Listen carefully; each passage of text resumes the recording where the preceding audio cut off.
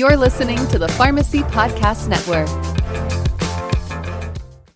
Welcome to the PharmD Money Podcast, where certified financial planner Derek Delaney brings financial education and observation to help pharmacists navigate their most important financial questions.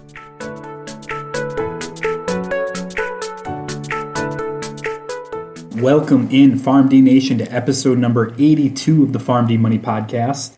I am your host, Derek Delaney. Thank you all for joining me today. One of the biggest questions I have gotten recently from clients and non-clients alike, just through casual conversation, is what is the investment outlook for 2023? And maybe more importantly, what is the investment outlook for the next 5, 6, 7, 8 years, or potentially next decade? And I think this question comes to the forefront of people's minds because they think back to the year 2000 and how investment performance turned out from the year 2000 to 2010. And for those who don't remember, we went through the dot-com bubble in those first couple of years of the 2000s, and then we had the great financial crisis in 2008, 2009. And at the end of the decade, there really wasn't much to show for people in regards to rate of return because of the giant swings that happened in those indexes, specifically the S&P 500, because that gets used most often to track historic investment behavior. So again, a lot of people go, well, is that something we need to be worried about again? What is the investment outlook? And I first will state that this podcast is not investment advice. If you're looking for investment advice, hire a financial advisor or hire somebody that you trust who can provide that to you on a personalized and customized basis. What the point of this podcast is going to be is just taking a look at where we were from an investment environment standpoint, what that meant then, where we're at now, what that could mean moving forward to provide some historical context as we enter into 2023 and beyond. So to start, I think we'll look back at the last 10 years, specifically going back to 2009 to 2023 or 2022, so that 11-year period, as one of the most bullish and profitable periods in investment markets that we will see in a very long time. It was what they call a secular bull market, which means a lot of crazy stuff happened, but investment markets just kept going higher and higher and higher. And I think it's important to break down why that happened now that we have the benefit of looking back. And one of the biggest reasons why I think we experienced such a strong secular bull market wasn't because the economy was absolutely on fire. As a matter of fact, during that period, the economy grew quite slowly. I think the reason why we had such a great bull market run and investment performance was so good over that time period was because of low interest rates. So we had declining interest rates from that 2008-2009 great financial crisis to 2020 when the COVID lockdowns happened.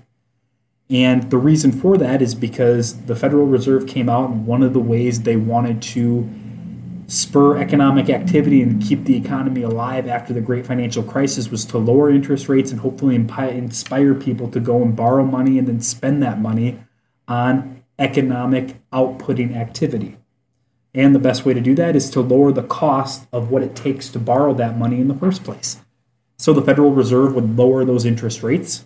As those interest rates would come down, economic activity would pick up.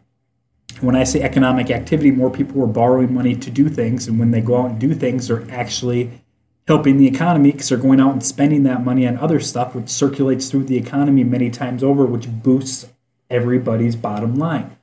So profitability during that period with a lot of companies was pretty good. And that low interest rate environment and a loose Federal Reserve, meaning the Federal Reserve wanted to supply the economy with money, is a tidal wave that was created that basically lifted all investment ships, so to speak, and brought a lot of prosperity from a rate of return standpoint back then.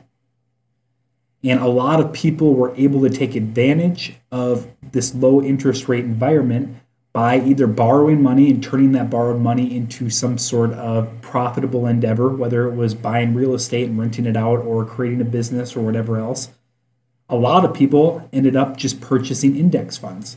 They purchased the cheapest investment they could get their hands on, something that was extremely passive that they didn't have to worry too much about, and then just hopped on that tidal wave that was created by a loose Federal Reserve and those lower interest rates and rode that to great rates of return over the last 11 to 12 years. So knowing that that's what took place, there are a lot of other factors that we would have to consider if we did a deeper analysis. But I think that is the biggest reason why we saw such great investment performance over that time period, why volatility was pretty low during that time period, and why people experienced a lot of wealth generation over that time period was because mainly of those low interest rates. So here we sit today in 2023, after the year of 2022, when we finally see interest rates go back up. And when we finally experiencing a tight Fed, which means the Federal Reserve wants to start restricting economic activity and pulling money out of the economy. And the reason they want to do that is because of inflation. Inflation finally hit in 2022, and the last thing the Federal Reserve wants is for inflation to stick around, because that is an economic destroyer for countries. So the Federal Reserve stepped in and they increased interest rates, and as interest rates went up, investment markets dropped like a rock, because that was a sign that the economy is moving toward an economic recession at some point in the future, because history tells us when the Fed raises rates, that's usually the outcome that takes place. So 2022, interest rates go up, inflation is trying to get beaten back, and it looks like we're taking subtle steps in that direction. What does that mean for 2023, and what does that mean for our long-term outlook? Well, it is my opinion that I think the Fed has to raise interest rates more than people are anticipating right now to really get inflation under control. The last thing they want to happen is what happened back in the 1970s, where they tried to get inflation under control. It stayed at a moderate level at 4 to 6%, and then all of a sudden crept back up into double digits again, and it really ruined that decade, which was the 70s. And Paul Volcker, for those of you who don't know, was a Federal Reserve chairman who stepped in the late 70s and increased interest rates, I think, up into the 20s and the early 80s to finally put the kibosh on inflation. So the Federal Reserve does not want that to happen, so I think they're going to be more cautious on raising rates higher than trying to level it out, maybe even going lower, just to make sure that inflation bug is dead. So I still see inflation sticking around for the next, I would say, 12 to 18 months. And as the Fed continues to raise rates, the rates that matter to us, which are the rates we can go and borrow at for most consumers, are also going to rise. Which means that if you think buying a house right now is expensive, it could be worse in 6 months. If you think trying to get a loan for a car is expensive, it could be worse in 6 to 12 months. It may not be, but I think we're trending in that direction. And when rates are higher, again, the cost of borrowing goes up, which means a lot of economic activity in the business front starts to slow down, because it costs more to provide capital to these businesses in order for them to continue to grow.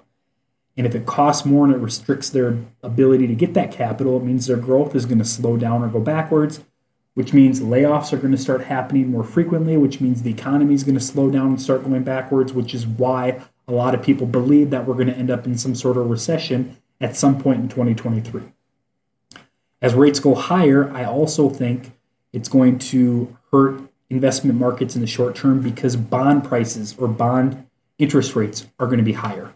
So a lot of pre-retirees and retirees who had to invest in stocks and equities in order to get enough compensation to live off of, because interest rates were so low in bond investments, don't have to do that anymore. Now you can get bond investments, specifically high quality bond investments that are yielding right now 4 or 5%. If you want to get a little more risky, you can get even higher than that, which is enough for a lot of pre-retirees so they can moderate their portfolio a little bit and not be so aggressive in equity investments, and probably take some of that risk off the table, which is going to lower investment markets just in and of itself doing that. And then finally, I think one of the big changes we're going to see, which is a cyclical change that we have seen in the past, is the preferred investment management style. So like I talked about before, because the Federal Reserve was so loose and interest rates were so low in the previous decade or in the previous 10 years, index funds made a lot of sense because they were cheap. It was the easiest, cheapest way to get access to that rising tidal wave, which was investment performance. Because interest rates have gone up, because there's inflation, and there's a lot of other activity from an economic standpoint that we haven't seen in a long time, I think a little more active or a semi-passive management style is going to be better off, even though it costs a little bit more compared to index funds.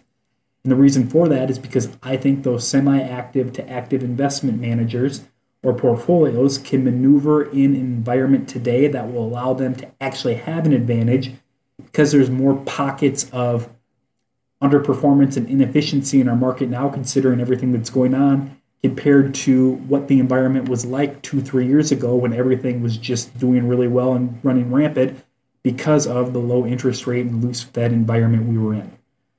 So that doesn't mean that you should take all your index funds and go to an active manager. It doesn't mean that you should make any switches. Again, this is not investment advice at all. This is more of just looking back and then looking ahead, understanding what's different between those two time periods and what could end up taking place. Not saying that it will. I'm not recommending anybody making any changes based off of this, but it just provides an idea of what the environment might look like as we move ahead in 2023, 24, 25, and so on. So again, last point, and I'll nail it again, this is not investment advice. If this sounds like something that you may want to pursue or learn more about, I recommend reaching out to your financial professional. If you don't have a financial professional, I'd love to have a consultation with you to share with you how my firm operates and how I work with clients specifically having to do with this every single day. So again, there you have it. That's what happened in the last 10 years and what I anticipate happening in the next 10 years and how I think investment portfolio management is going to change because it's cyclical in the next handful of years. If this topic was interesting or if there's any other questions, topics, or ideas you'd like to hear more about, email podcast@farmdfp.com. Also, if you're interested, I offer free consultations for clients who want to understand if what they're going through financially is going to be impacted by anything I talk about in these podcast episodes. And if you feel that's the case, feel free to head to my website at farmdfp.com and schedule your free consultation today. Until next time, PharmD Nation, be well. The PharmD Money Podcast is not intended to be tax, legal, or investment advice. All opinions expressed on the show are for informational purposes only and should not be relied upon for tax, legal, or investment advice.